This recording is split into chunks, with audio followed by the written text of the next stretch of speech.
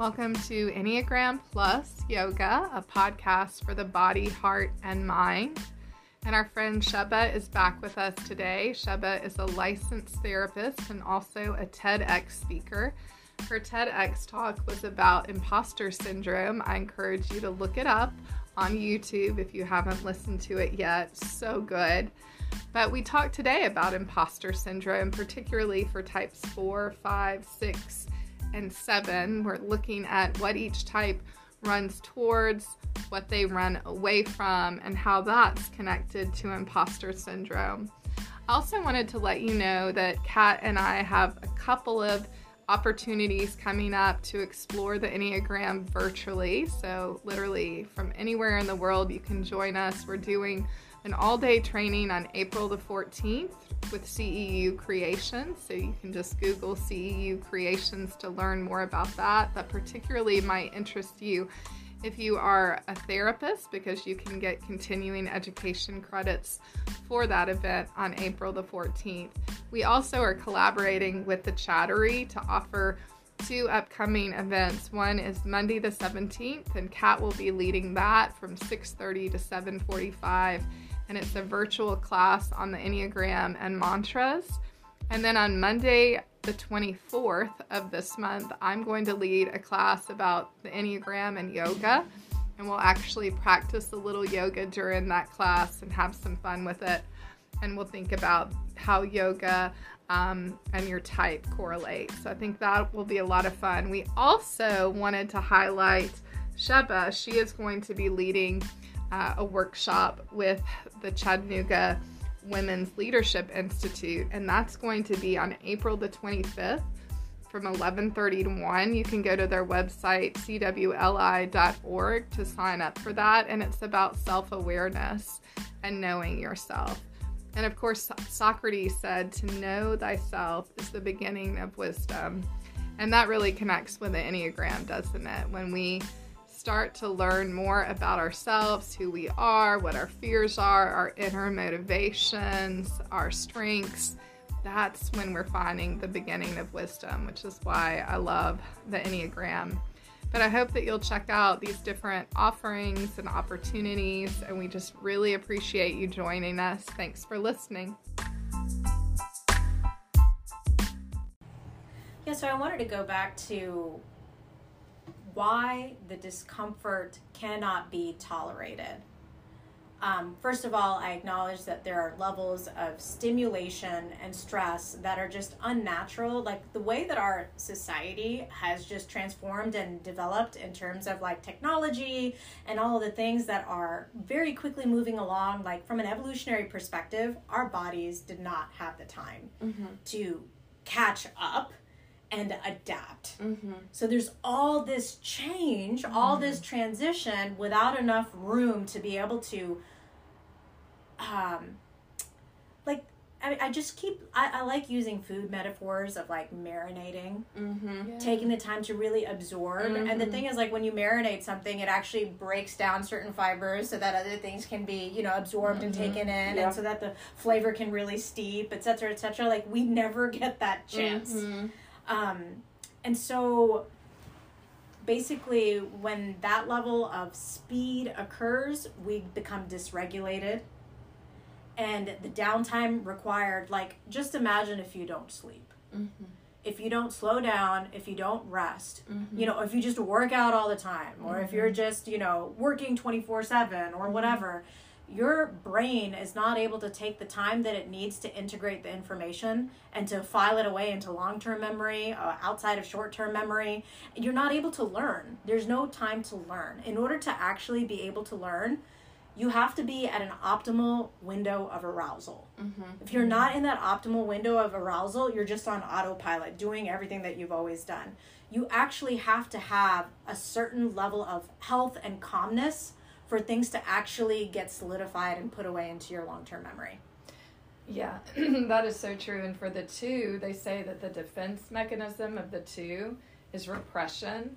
And because the 2 is always helping, there's not that time for integration. And so they repress memories. They repress feelings. There's a lot of pushing down. They're good at intuiting other people's feelings, but as far as, taking time to sit with their own, they don't. And so, yeah, that's very, very true, is that when you don't allow for space, you're less likely to have those long-term memories. And anybody who's experienced trauma, not just a two, is less likely to have long-term memory, because they find ways to push down the trauma, and they don't have spaces to collect data, right? So let's work with that word repression. And from a trauma-informed perspective, let's talk about short-term memory versus long-term memory. Okay. What's supposed to naturally happen, if you have the time, you're able to integrate it, you have the proper tools for things to get filed away, things should go into long-term memory, which means then if it's healthfully done, it won't be triggered later.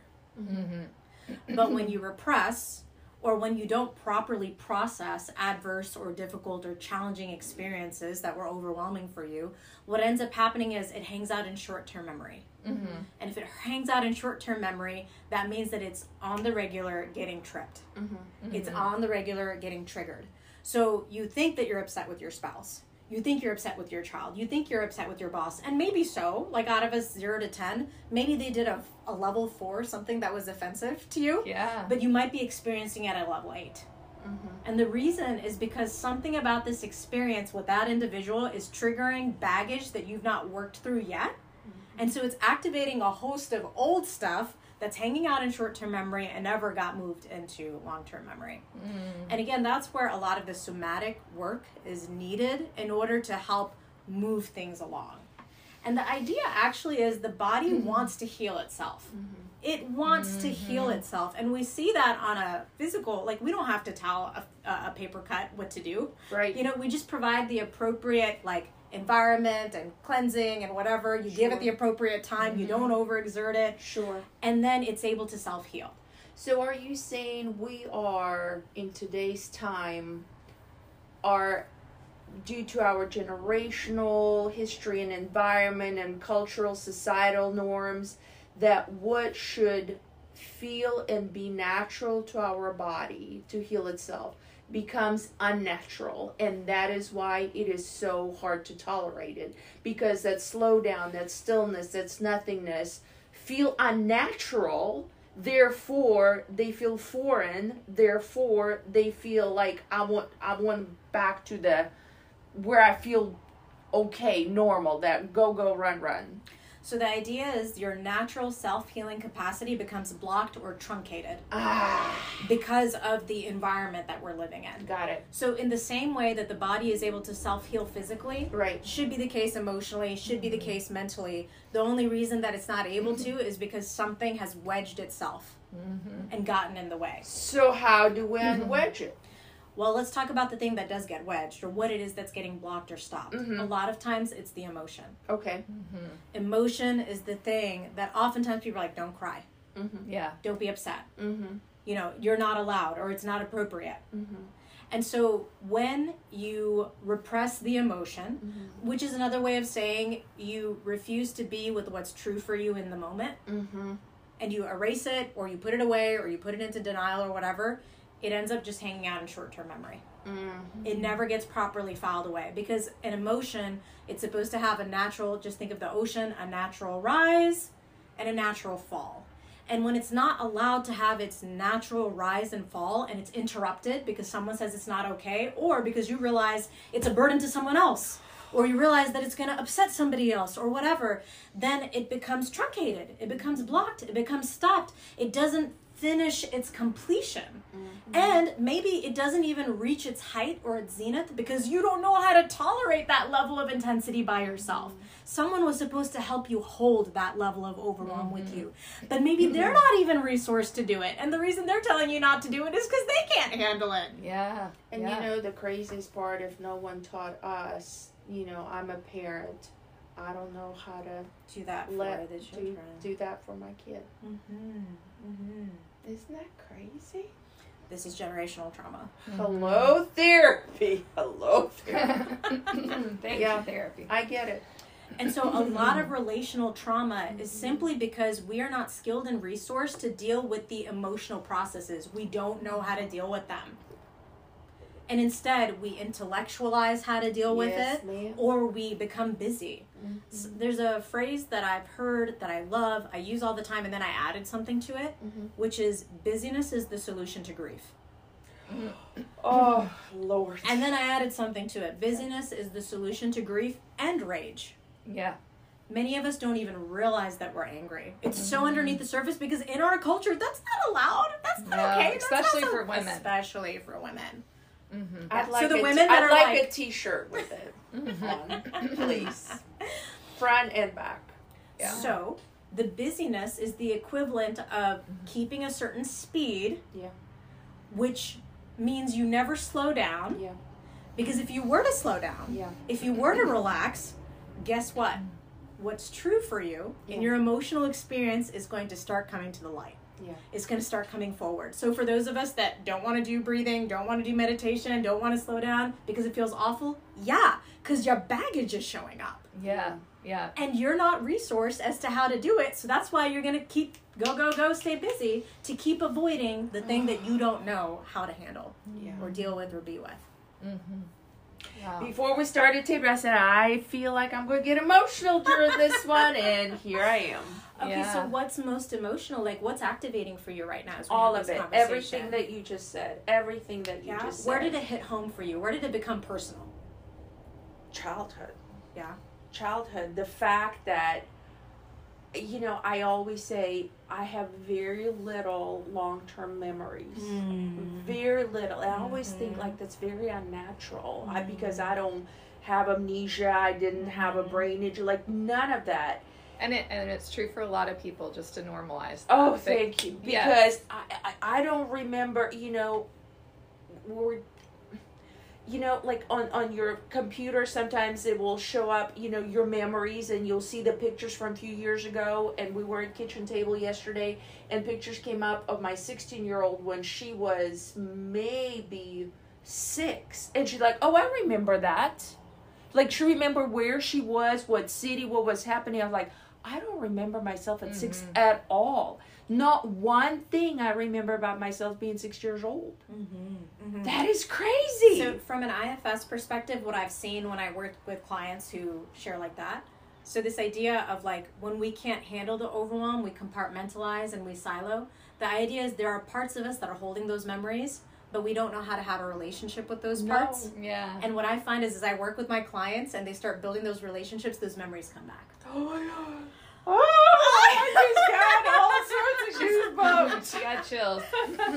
Yeah. And not that you're going to remember everything, but like themes of time periods will at least come back. But the idea is that part of you that holds those memories, there might be too much pain. And so to remember anything would activate too much. And so there might be a whole like segment of your life where it's like, okay, you're not resourced to deal with everything that's in that closet and under that bed. And you're saying it, and I feel inside of me like, oh, you're stepping closer, back up, back up, because it just, even hearing you say it feels very uncomfortable for me. And that's where I said at the beginning that everything hinges on avoidance. Yeah. Because there is something we're all running from. Yeah. It's easier to notice what we're running toward. Yeah. But to get clear on what we're running away from, because without realizing, you're going to end up like building your life around the thing that you don't want instead of aligning with what you really do want, your true nature. You know, it's crazy. I was doing the training for the Enneagram, and that was the exact question from the teacher. What are the things that you're doing in your life that are actually taking you away from things that you want in your life 100%. the most? 100%. And my answer was, what I want the most in my life is close and genuine and authentic, loving relationships with the people I love the most. But what I do takes me in a completely different direction, which is crazy because that's opposite of what I want the most. So I did some training with EMDR. Right. That was like some of my first exposure to trauma-informed treatment and intervention. And one thing that has never left me, even though I don't do as much EMDR in the office anymore, there's so much wisdom that I've pulled from it. And the idea is that the problem was once the answer. Say it again. Yeah. The problem was once the answer. And so whatever the presenting issue is that the client is coming in with, I can see how like that was adaptive at an earlier time, but it's no longer adaptive now. And so even when you express this like need for like deep, meaningful, intimate, like connection, at an earlier time, it might have not been available in the container to no one's like malicious intent, right? But it's just like there was a lack of resources. Imagine how painful it would have been to stay aware of that need and to never get it. So it's easier to just exile and cut it off and to move into that action and that doing. But maybe now you've moved to a place in your life where you can't ignore it anymore. You really want it. And the thing that was once adaptive, which was ignoring and denying and repressing, now it's getting in the way of the very thing that you want. Oh, Misty, you talk. I'm done talking. She's having a moment. Her body is like turned in a different direction. She can barely look at me. Oh, no, I'm wondering just for our listeners, to talk through each of the 9 types so everybody feels like, you know, okay, this makes sense to me. Yeah. And so if we could look through maybe, you know, what they might be running towards and what they're running away from. Yeah, I would love for you to take lead on that, and I'll just commentate. Yes. If that's a word. I love it. Yes. All right, so I will take the lead on that. Let's just start with the 5. Okay, we'll start with the 5, which is the investigator. So we're starting in our head triad. Sometimes we call it our safety triad. And so I think what they're running towards is often knowledge. They feel like they're going to be safe. Again, the safety triad, that's going to keep them safe. What they're running away from is their feelings and their body, right? They really disown the feelings and the body. We often say that it's for them that they disown the body the most, but because they're so hyper connected to their thinking self, they really disown both the heart and the body, right? And so they're running away from the body intelligence and the heart intelligence. And the interesting thing is the paradox here when we think about imposter syndrome, right, is that they run towards knowledge and they're very knowledgeable, but they have a fear of incompetence. And so there's that imposter syndrome. Right? It's right there. The fear of incompetence. And, you know, that often is linked to a childhood story as well, where they were not taken care of. Their feelings were not taken care of. Their body was not acknowledged. So let me get mom and dad's approval through being smart. Right? And I like how you identified that paradox of like, you know, becoming knowledgeable, but then the fear of incompetence. That goes back to the act of doing more to stop feeling like less. And that's the working definition of imposter syndrome that I'm offering. Yeah. And so I'd love to continue to see like, what is each number doing more to stop feeling like less? And it's probably a paradox. You're right. If we are to talk about 6, I think what they would run towards is continuously trying to seek the safety.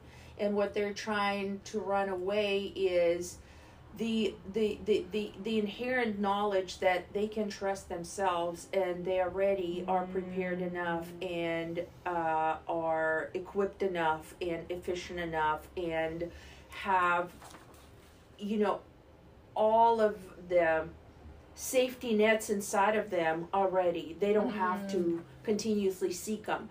And I think for 6, the imposter syndrome would show up as in they constantly are seeking external validation and maybe an authority figure or you know, being a part of the community so they feel safer instead of knowing that they already are safe enough internally. They are already have the knowledge to keep them safe that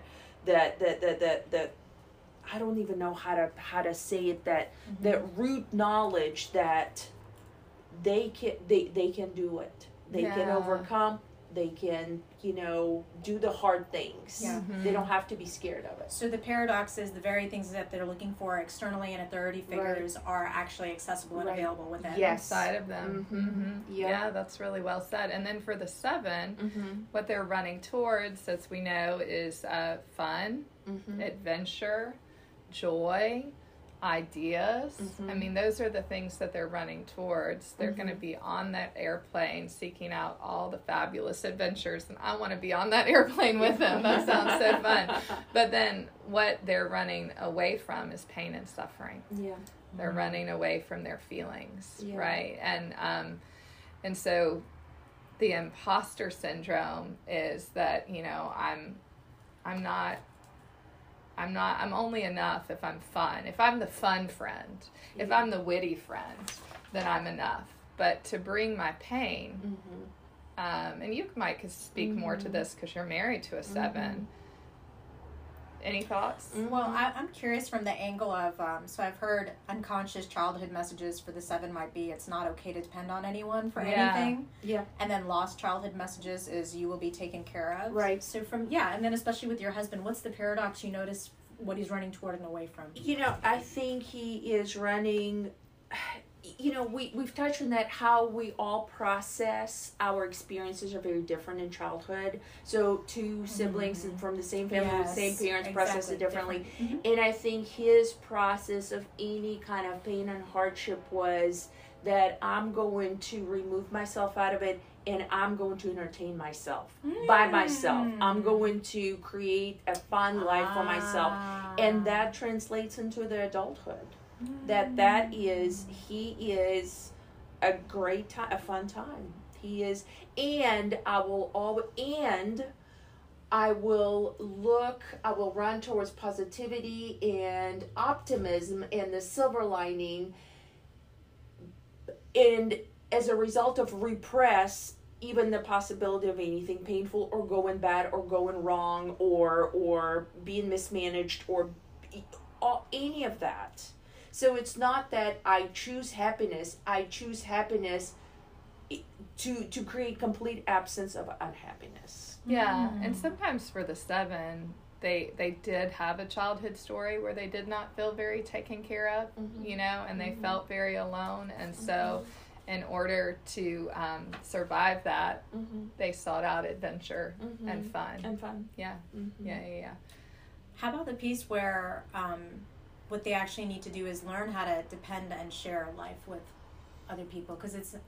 Go ahead. You're absolutely right. And then to even take it further, and the life is with happy and unhappy, with joy and with sadness, with ups and with downs. That's the sharing part. And also learning to not constantly be running. You know, for 7, they say both feet planted firmly on the ground because it's uncomfortable to stay right here with my feet planted in the ground. I want to move.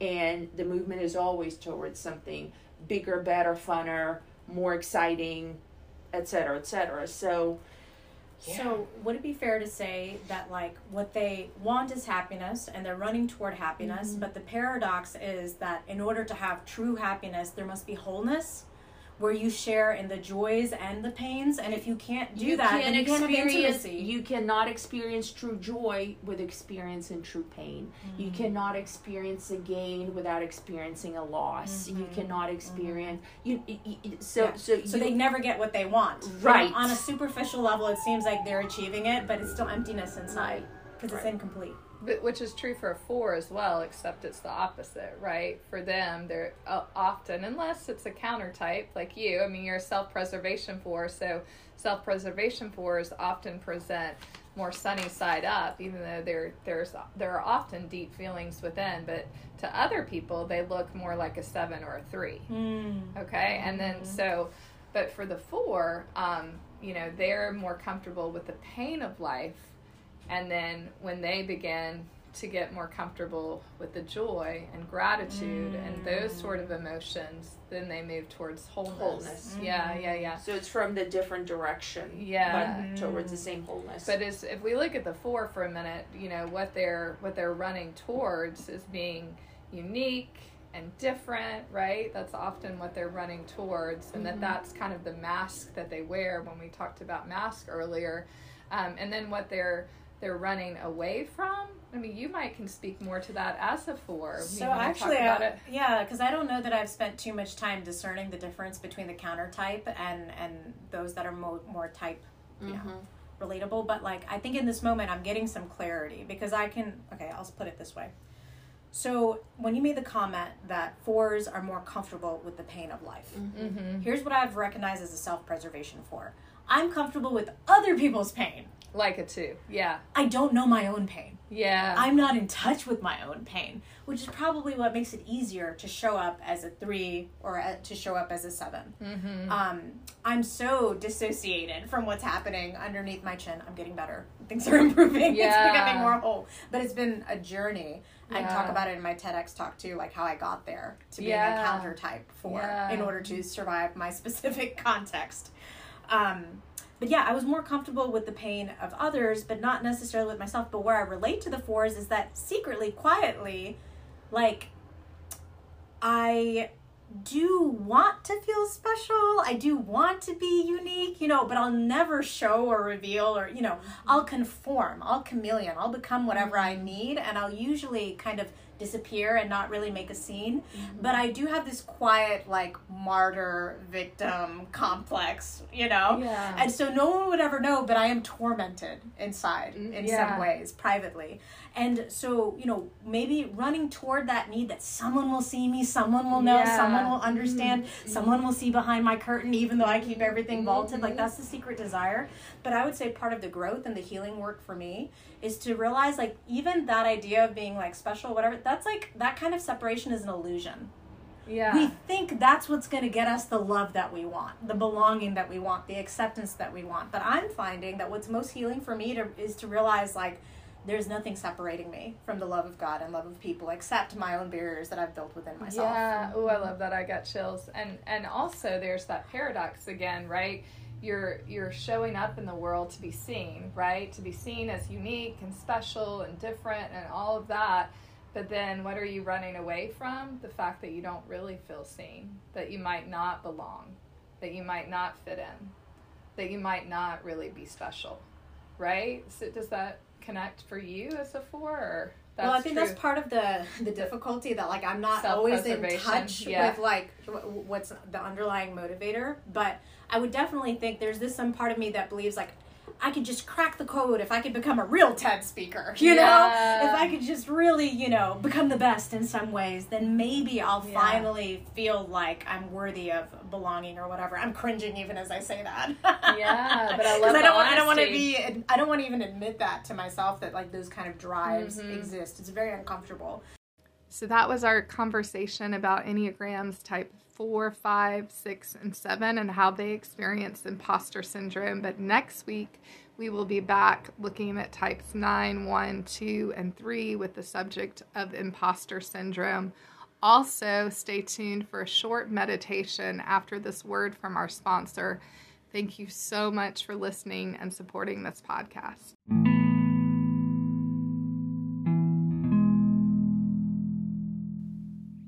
Our meditation today is based on this episode and the idea that each type runs towards something and away from something. The type 1 runs towards integrity, justice, and goodness. They run away from imperfection, playfulness, and mystery. The type 1 often needs to hear the healing message, inhale, I am, exhale, enough. The type 2 runs towards giving, compliments, loving. The type 2 runs away from self-care, their own needs, and boundaries. The type 2 desperately needs to hear, inhale, my needs, exhale, matter. The type 3 runs towards efficiency, excellence, goals. The type 3 runs away from stillness and becoming their true self. The type 3 needs to hear the message, Inhale, I am. Exhale, still. The type 4 runs towards being unique, different, and seeking beauty, while they run away from the ordinary. They run away from gratitude. They run away from equanimity. The message that they need to hear is inhale, I am. Exhale, grateful. The type 5 runs towards knowledge, reason. The type 5 runs away from connection and others. The healing message that the 5 needs to learn is inhale, I am. Exhale, smart, enough. The type 6 runs towards cultivating community, security, belonging, safety. They run away from fear. They run away from trust. What the 6 needs to hear is inhale, I am. Exhale, safe. The type 7 runs towards fun and adventure and planning new ideas. What they run away from is pain and suffering and the present moment. What the 7 needs to know deep inside themselves is inhale, it is good. Exhale, to feel my feelings. What the 8 runs towards is power, control, leadership. What they run away from is vulnerability, weakness, and empathy. What the 8 needs to know is inhale, I am strong. Exhale, enough.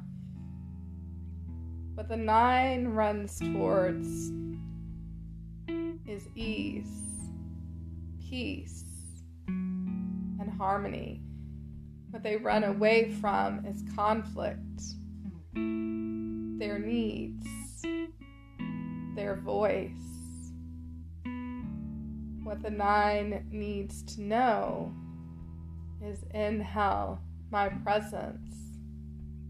Exhale, matters.